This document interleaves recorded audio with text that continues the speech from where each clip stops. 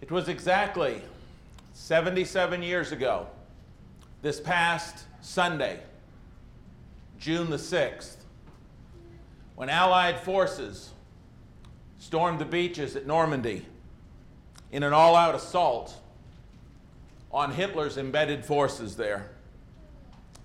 In the Omaha Beach assault on June the 6th, 1944, in that one beach assault of the 5, casualties were counted in the thousands on both sides.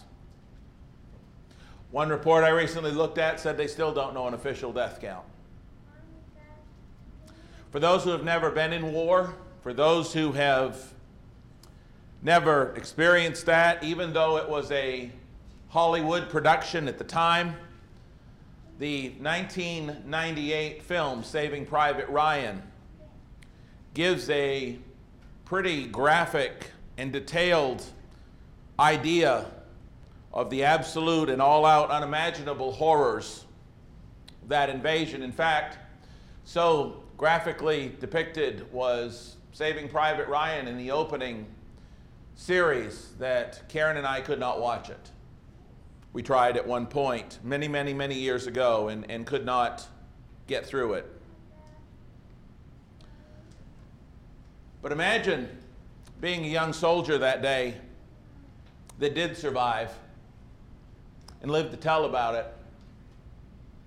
Imagine living through that unspeakably horrific ordeal, coming back to the States, living your life, and 50 years later, going back to the beaches of Normandy, where you saw such horror, such death, such destruction. What would be going through your mind? Maybe some of the friends and buddies you lost when the front end of those transport ships comes down and they were just raked by gunfire. Maybe you would hear in your ears and see in your mind some of what you endured that day, some of what you saw that day. Maybe you would just stand there and cry. You would be thinking perhaps that you were walking on special, or in some way, I mean no irreverence by the usage of this term, but in some way maybe thinking you were walking on sacred ground where so much blood had been spilled.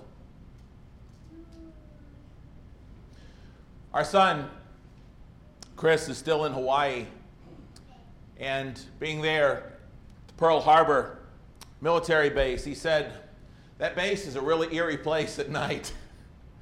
And I can imagine that it might be. He said there's still houses there. They boarded up most of them, but there's still houses there from the Japanese attack of Pearl Harbor that while they have plywooded most of them up, he said there's houses there that you can still see and go into where the bullets strafed. He said there's still pots and pans sitting there in the kitchen where the bullets strafed.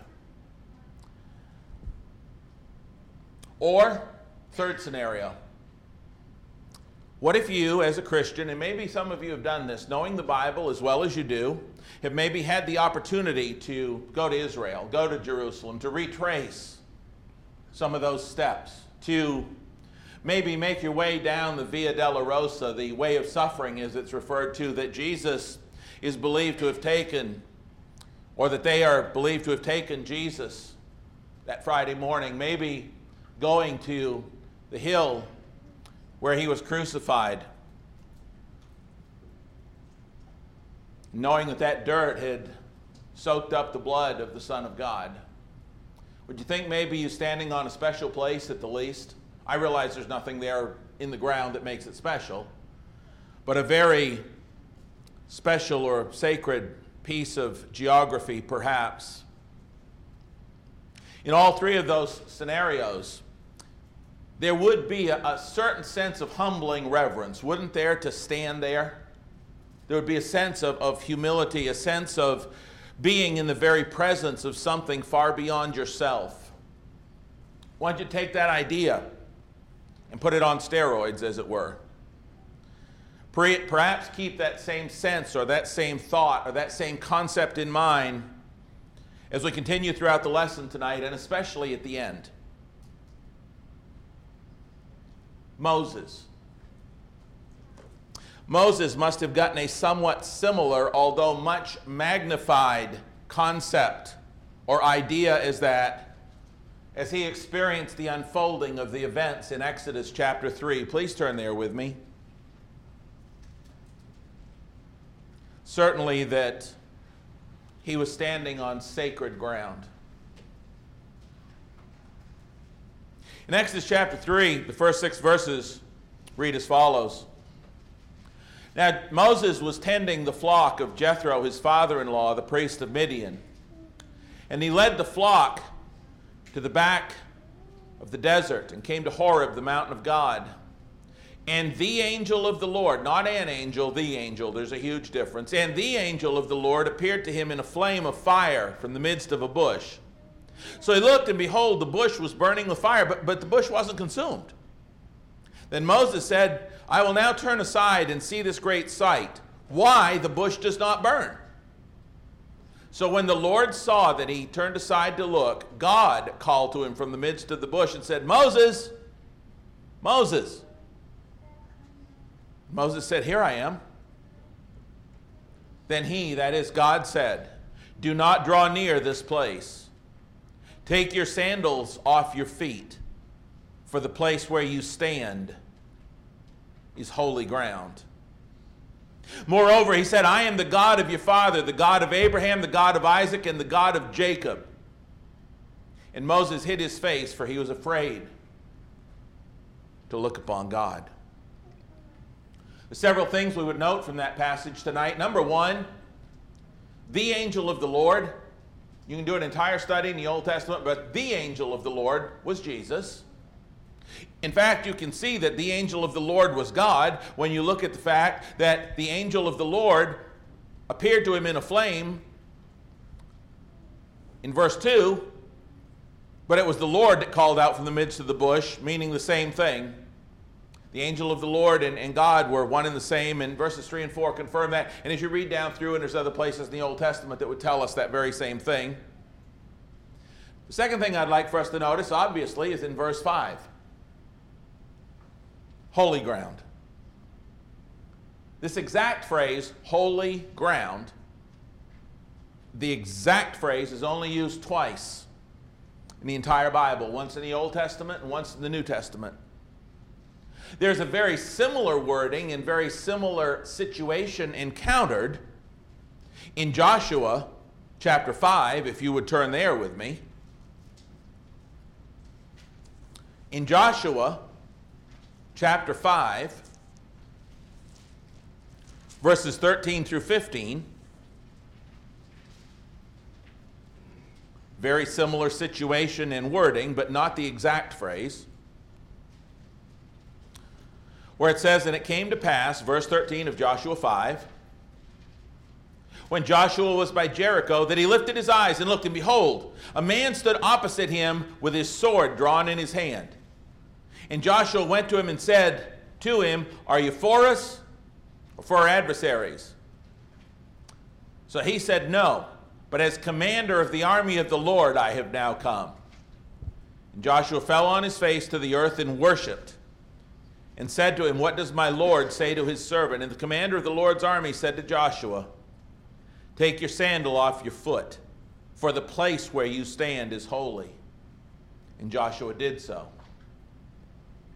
The only other place that the actual term holy ground is used, besides Exodus 3, is in Acts chapter 7 in verse 33, when Stephen is telling the story of Moses in the burning bush. The big question I want for us to consider tonight, even though we all know the answer, but the question I want us to look, I'll get this right in a minute. The question I want us to answer, even though we all know the answer, but I want us to look deeper into, is this. Why? What made that particular piece of ground holy? What made that particular piece of ground so holy? One thing. One thing alone. God was there. God was there. That made it holy ground, because God is the very essence of holiness. He is holiness. It isn't just something that he exudes. It isn't just something that he shares. It's what he is. It is who he is. It is the essence of God. He is holiness. So as we sing in the song, wherever God is holy. And the lesson for us, I'm going to give you the punchline of the lesson early tonight, and then we'll look at some other text. The lesson for us, therefore, has to be that we never, ever, ever take for granted what we do here in coming together to worship, to commune with, and to be in the presence of the Lord God Almighty each week. We must never take that lightly. We must never take that laxly. We must never take that irreverently. We don't just come to church. We don't even just come to worship. Is God in the presence of his people when they meet to worship him? Yes or no? Yes. We come together for an appointment with the God who is holiness. We can never approach this lightly or laxly or with anything less than the absolute understanding that we are standing on holy ground because God is with his church. We must never enter into worship with anything less than the deepest respect and the most divine level of reverence. We can't just say, I'm going to church tonight. No. I'm going to a place where the God of holiness is going to be present. What a privilege. People look at going to church sometimes like it's, what a privilege that sinners like you and I get to be in the presence of a holy God. We come together to worship him, and our worship is acceptable to him when we approach him with the proper attitude. He is the King of kings and the Lord of lords. He is the Lord God Almighty. He is the King of glory. The lesson for us has to be that solemn awe and only the deepest respect, seriousness, and humility of spirit is the only appropriate attitude for coming into his presence to worship him. Because wherever the Lord is, that place is holy. And as much reverence as some of these people may have that visit some of these sites I mentioned in the beginning, this is way beyond that. When we come to worship God, we should have this reverence and respect that would far exceed that soldier going back to Normandy, or somebody going to Israel, or somebody going to Pearl Harbor, maybe even that served there. This should surpass God. Every time we come together, it should be bigger than that, because God is bigger than that. Look what Isaiah said in Isaiah 6.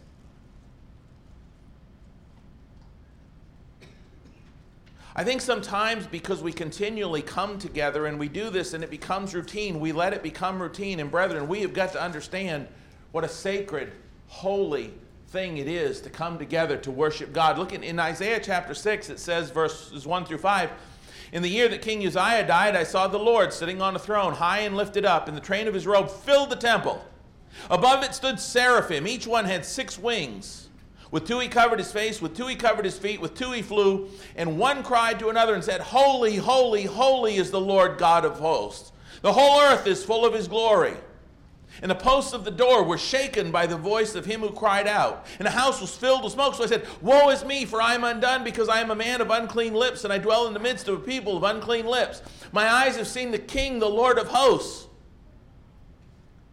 Do you see Isaiah's recognition of God's glory, his recognition of the holiness of God? He cries, I am undone. I do not deserve to be here, brethren. Any one of us deserves to be able to worship God. What a privilege it is to stand on holy ground. One of the seraphim flew to me, and having in his hand a live coal which he had taken with the tongs from the altar, he touched my mouth with it, said, Behold, this has touched your lips, your iniquity is taken away, your sin is purged. Are your sins forgiven?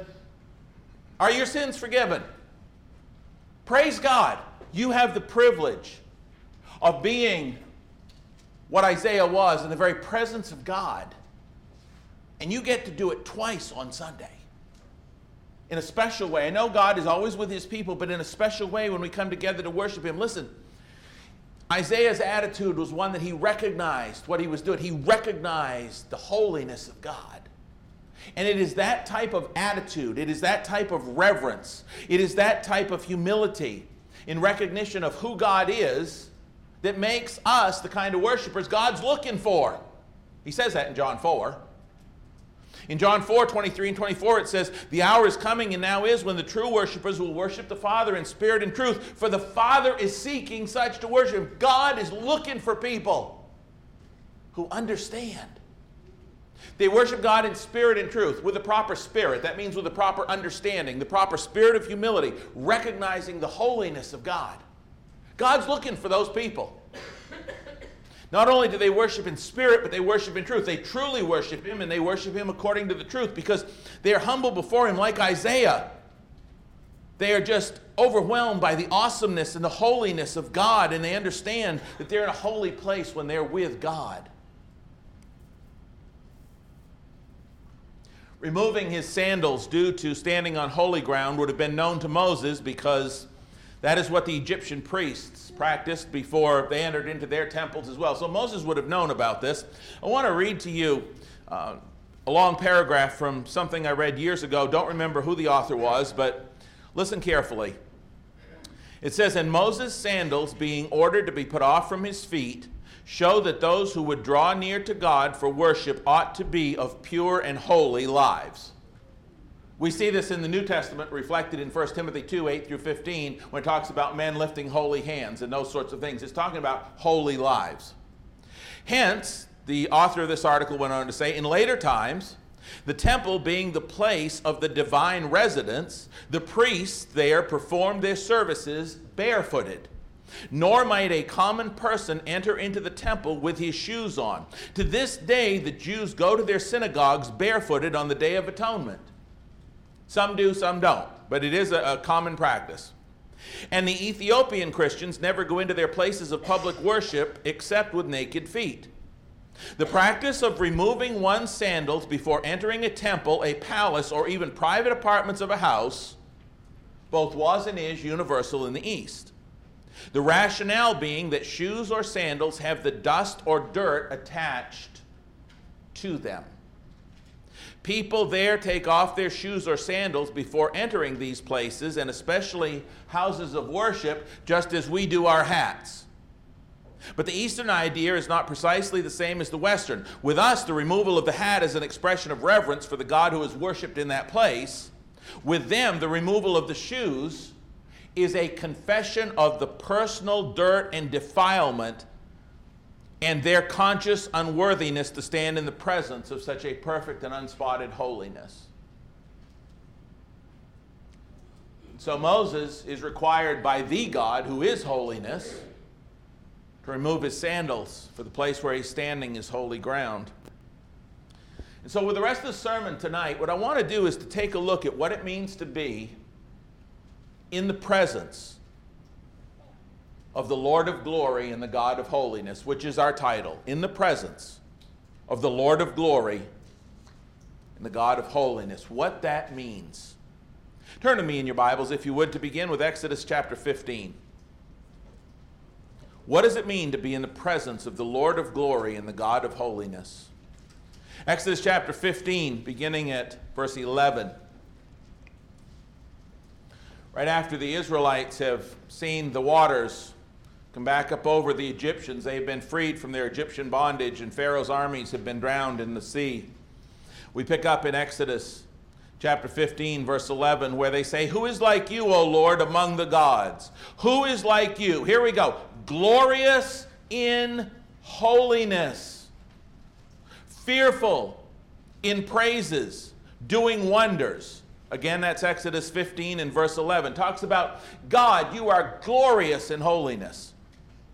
Verse 12, "You stretched out your right hand, the earth swallowed them. For in your mercy, you in your mercy," talked about that this morning, "have led forth the people whom you have redeemed. You have guided them in your strength to your holy habitation." Brethren, I got one question. If those people who had just come through the Red Sea and had been redeemed in that sense, and they have seen God's mighty power, His mercy expressed to them because He has redeemed them from Egyptian bondage, how much more should we appreciate the glory of God's holiness, that we have been redeemed eternally from slavery to sin? We should have even more of an appreciation for the gloriousness of His holiness. Verse 11. Turn to me to Exodus 24. Exodus chapter 24. I want to begin in verse 12. We're going to allude to this particular situation a couple of times here. Exodus 24:12, "Then the Lord said to Moses, Come up to me on the mountain and be there, and I'll give you tablets of stone and the law and commandments which I have written, that you may teach them." So Moses arose with his assistant Joshua. Moses went up to the mountain of God. He said to the elders, "Wait here for us until we come back to you. Indeed, Aaron and Hur are with you. If any man has a difficulty, let him go to them."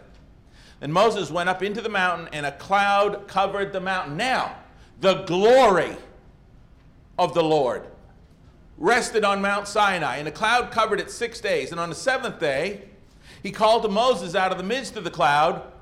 The sight of the glory, second time we've seen that word, verse 16, verse 17, the sight of the glory of the Lord was like a consuming fire on the top of the mountain in the eyes of the children of Israel. So Moses went up and stayed 40 days and 40 nights. As we talk about God's glory resting on the mountain, the sight of His glory is like this consuming fire on the top of the mountain. What exactly are we talking about? What are we talking about when we're talking about God's glory? It's a term we use a lot. What does it mean? What are we talking about? His glory rested there. The Hebrew word translated glory in this particular passage occurs some 200 times in the Old Testament. And here's what it means. It means abundance, riches, reputation, reverence, splendor, dignity, honor, and glory. It means God's essence, if you will. His splendor, His dignity, His honor. It's a wonder it was contained to the top of the mountain. It should have been throughout the universe. We're talking about God. Now, I'm going to go back and read those two verses and insert those words for glory to give us a better idea of what it's talking about. Now, verse 16, the abundance, riches, reputation, reverence, splendor, dignity, honor, and glory of the Lord rested on Mount Sinai. Does that give us a better picture? And the cloud covered it 6 days. And on the seventh day, He called to Moses out of the midst of the cloud. The sight of the abundance, the riches, the reputation, the reverence, the splendor, the dignity, the honor, and the glory of the Lord was like a consuming fire on top of the mountain. Moses was in a holy place, wasn't he? No wonder when he would review Israelite history, he would say what he did in Deuteronomy chapter 5, verses 23 through 29. Please turn there. Deuteronomy chapter 5, verses 23 through 29. In a review of what they had gone through, he says the following. Deuteronomy 5, beginning at verse 23. Moses recapping this very event. says this. So it was when you heard the voice from the midst of the darkness while the mountain was burning with fire that you came near to me, all the heads of your tribes and your elders, and you said, surely the Lord our God has shown us his glory, that is his abundance, his reverence, his splendor, his dignity, his honor, and his greatness. And we have heard his voice from the midst of the fire. We have seen this day that God speaks with a man, yet he still lives. Now therefore, why should we die? For this great fire will consume us. If we hear the voice of the Lord our God anymore, we'll die. For who is there of all flesh who has heard the voice of the living God speaking from the midst of the fire as we have and lived? Well, Moses. But they told Moses, they had said, you go near, verse 27, and hear all that the Lord our God may say, and tell us all that the Lord our God says to do, and we'll hear and do it. Then the Lord heard the voice of your words, Moses says to the people, when you spoke to me, and the Lord said to me, I've heard the voice of the words of this people, which they have spoken to you. They're right in all that they have spoken. Verse 29 is where the rubber meets the road. God says, these people were right. They were right when they beheld my glory. But he says in verse 29, oh, that they had such a heart in them that they would fear me and always keep all my commandments, that it might be well with them and their children forever. Do you hear God lamenting? God saying, oh, they were right. They saw my glory. They were properly humbled by my glory and greatness. Verse 24. They were properly humbled. They understood. God says, oh, that they would only always, because if they always understood my glory, if they always understood who I am, they'd always keep my commandments. They'd always be obedient. They'd always follow me, and they'd always love me if they never lose sight of who I am. Oh, that they would only continue to do that, but we know they didn't. But that's the key. Brethren, sometimes when we come to church a couple times on Sunday, we can forget that we're on holy ground. And when we lose sight of that, that's when we begin to lose sight of who God is, that leads to that. And then that leads to us not being as in love with God as we ought to be. And God said, oh man, I'm not saying oh man, he's just saying, oh, I wish that these men would always fear me that way, would always love me, would always understand my glory, my presence, my honor, my dignity, my holiness. Listen, when we understand that word, when we understand the Hebrew word for God's glory, it gives us a lot better insight into a lot of Old and New Testament passages, and I want to share just a few. Go back with me into Exodus 29, if you would. I'll just allude to some and give you the notes on others. I think it's important that we take a quick look at them. Exodus chapter 29, as far as the burnt offering is concerned, in verses 42 through 46. Exodus 29, 42 through 46. Says this, this shall be a continual burnt offering throughout your generations at the door of the tabernacle of meeting before the Lord, where I will meet you and speak with you. And there I will meet the children of Israel, and the tabernacle shall be sanctified by my glory. Do you see it? The tabernacle will be sanctified by my presence, by my honor, by my dignity, by who I am. It'll be holy ground, as it were, because I'll be there. There was nothing special except that they had done it according to God's will, but the building materials for the tabernacle, yes, they were all in accordance with God's word and all that, but without God being there, what was it?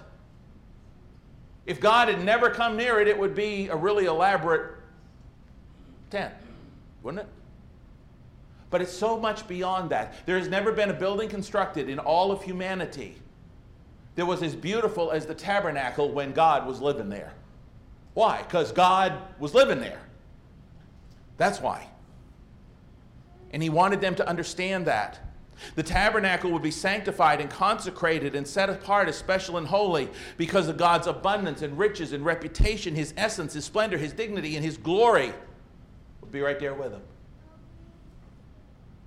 You recall that Moses at one point requested to see the Lord face to face when he was hidden in the cleft of the rock. You remember that? Exodus 33, 13 through 23. I'm not going to turn there. But Moses was hidden in the cleft of the rock and he couldn't see God's face. Why? because he couldn't see God's glory. He couldn't handle God's full-on, face-to-face abundance and riches and splendor and glory and honor and dignity. David, the man after God's own heart, he seemed to understand the meaning of God's glory. When the people planned and they gave gifts for the temple, in 1 Chronicles 29, David expressed God's glory. That is, he expressed God's abundance and his riches and his splendor and his dignity when he blessed the Lord before all the assembly. I want you to see what David said about God. See that he recognized this. Turn with me to 1 Chronicles 29. David got it. David got it. He understood who he was dealing with. He understood the glory of God. All that God is, his essence, his presence, everything that God is, he understood as much as a man can. Because in 1 Chronicles 29, look what he says in verses 10 through 12. Therefore David blessed the Lord before all the assembly. And David said, Blessed are you, Lord God of Israel, our Father, forever and ever. Yours, O Lord, is the greatness, the power, the glory, the victory, the majesty. Did he get glory? Did he understand the word? He understood the word. All that is in heaven and in earth is yours. Yours is the kingdom, O Lord, and you are exalted as head over all. Riches and honor come from you. You reign over all. Your hand is power and might. In your hand it is to make great, and you give strength to all. Now, therefore, our God, we thank you and praise your name, brethren. That's what we should come to church every Sunday, twice a day, with that attitude right there. That's understanding that you're on holy ground.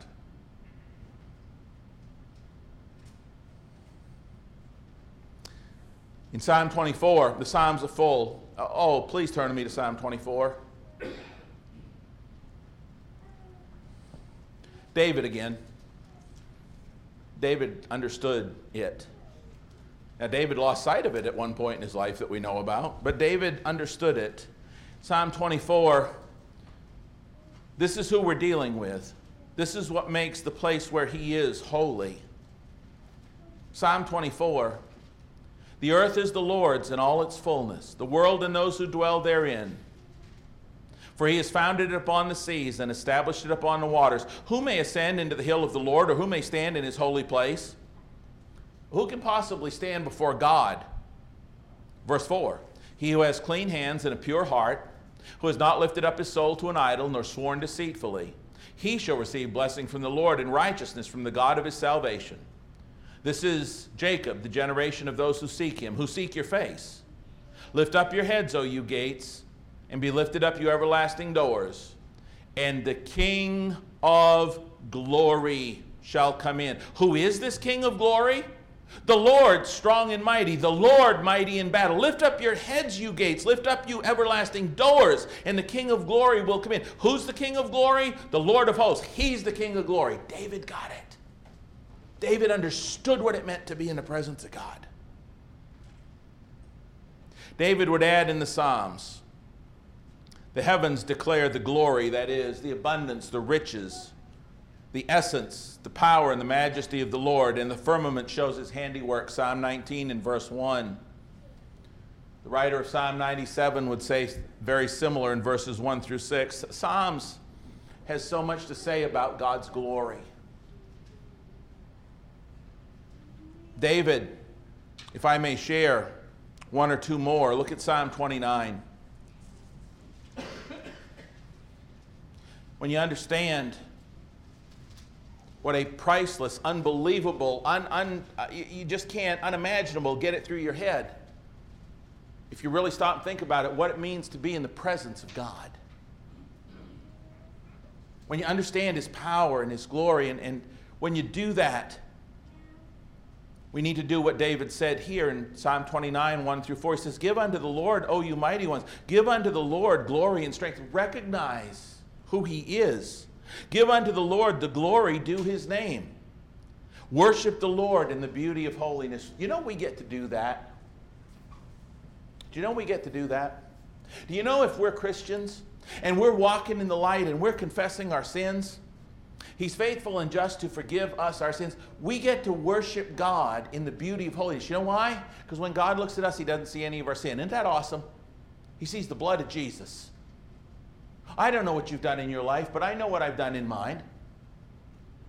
And my sins separated me from God. Isaiah 59, 1 and 2, same way yours did. But I get to worship God.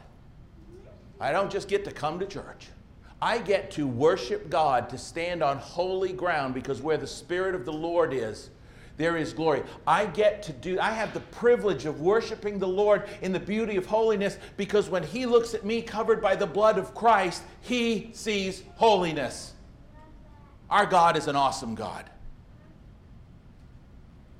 We must always remember and recognize and reverence and respect and honor that we are in the presence of God.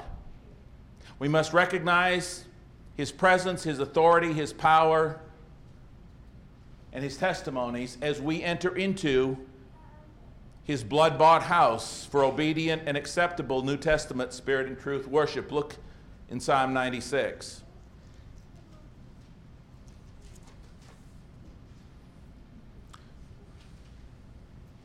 This is what it means to understand the holy ground, and I use that term figuratively, that we stand on when we assemble together and the Lord is with us.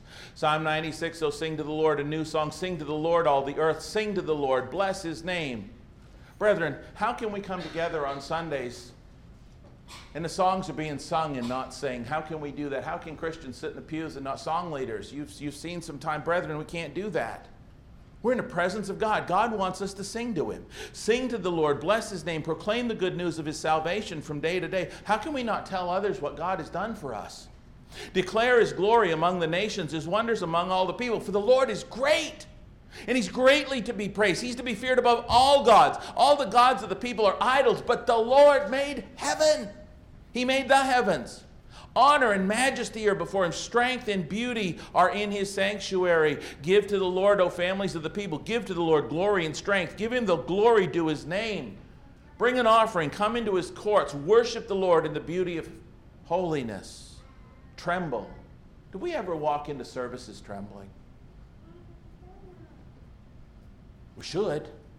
Spiritually, we should walk into this place trembling spiritually, that we get to be in the presence of God and worship him in the glory and the beauty of holiness if we understand who we're dealing with and what he has done for us. We only appropriately tremble before him when we understand what it means to be in his presence. When we therefore reverence and respect and honor and obey exactly what his word says. Tonight,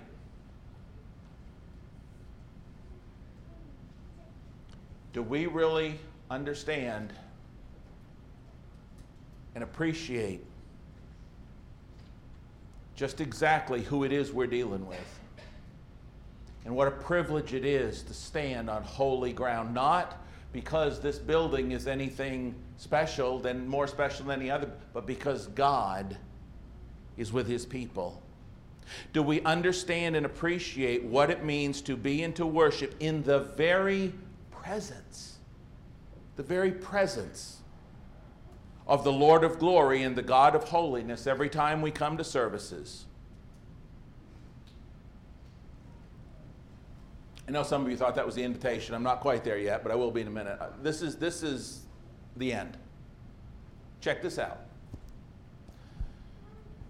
We know from everything I've said tonight, we know the story about Moses on the mountain, and we know the people just looked up and they were terrified. And in the New Testament, it tells us Moses was terrified too. The sight was so terrifying. Listen, if you've led the people through the Red Sea, it's going to take a lot to make you frightened, isn't it? If you're going to hold your stick out, you're going to see water go whoosh, right? And you're going to lead all these people through there. It probably take quite a sight to scare you. Moses, it says in Hebrews 12, was terrified. That must have been something. But despite everything they saw, despite everything David said about worshiping God in the spirit of holiness, brethren, we got so much more than they got. Right?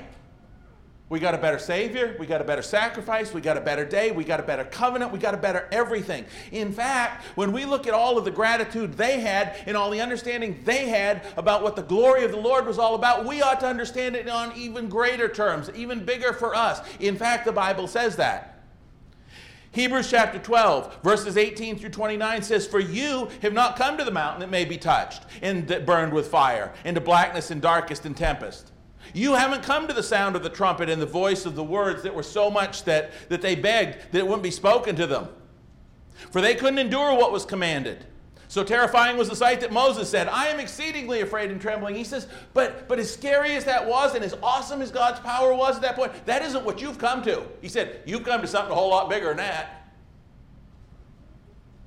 The next few verses in Hebrews 12. Verse 22, he says, "But you have come." You haven't come to all that. "But you have come to Mount Zion. You have come to the city of the living God. You have come to the living God, the heavenly Jerusalem, to an innumerable company of angels, brethren, to the general assembly and church of the firstborn." That exceeds the mountain. The relationship that we have with God exceeds that they had. We have come to the general assembly, the church of Jesus Christ, the church of the firstborn. We've also come to that church and had our names registered in heaven, to the God and judge of all, to the spirits of just men made perfect. To Jesus we have come, the mediator of a new covenant, and to the blood speaks better than that of Abel. As much as they understood God's holiness, we're in a far more holy place. Because God lives in us, right? Wow. Wow. That's why he goes on to say in verse 23 of Hebrews 12, same chapter, "See to it that you do not refuse him who speaks." Brethren, if you've never obeyed the gospel, well, obviously if you're, never mind, let me start over. If you've never obeyed the gospel, don't refuse him who speaks. Don't refuse this Lord of glory, this King of kings. They didn't escape who refused him who spoke on earth. How much more shall we escape if we turn away from him who speaks from heaven? So if you haven't obeyed the gospel, you need to do that. If you haven't obeyed the gospel, Hebrews 12 goes on and also says, "Therefore, since we are receiving a kingdom which cannot be shaken, let us have grace by which we may serve God acceptably with reverence and godly fear, for our God is a consuming fire." If we've obeyed the gospel, we need to understand who we're dealing with, and we need to respond appropriately, having grace that we can serve him acceptably with reverence and godly fear, because he is God. Tonight, do you tremble at what the Word of God says when it comes to being saved? Or are you somebody who's heard the invitation many times and you just kind of shirk it off? It doesn't make you tremble. Doesn't even make you think twice. Boy, if that's you, you need to really think about God. Have you become a part of that New Testament kingdom that cannot be shaken, that general assembly, the church of the firstborn from the dead, the church of Jesus Christ, and had your name registered in heaven by being baptized into Christ for the forgiveness of sins? If you have, are you serving him acceptably with reverence and godly fear? Do you understand what it means to come to worship and have God amongst you? You're standing on holy ground because God's here. Wow. If you have a need to respond tonight to this God in answering any of those questions, please come to the front right now as we stand and sing this song.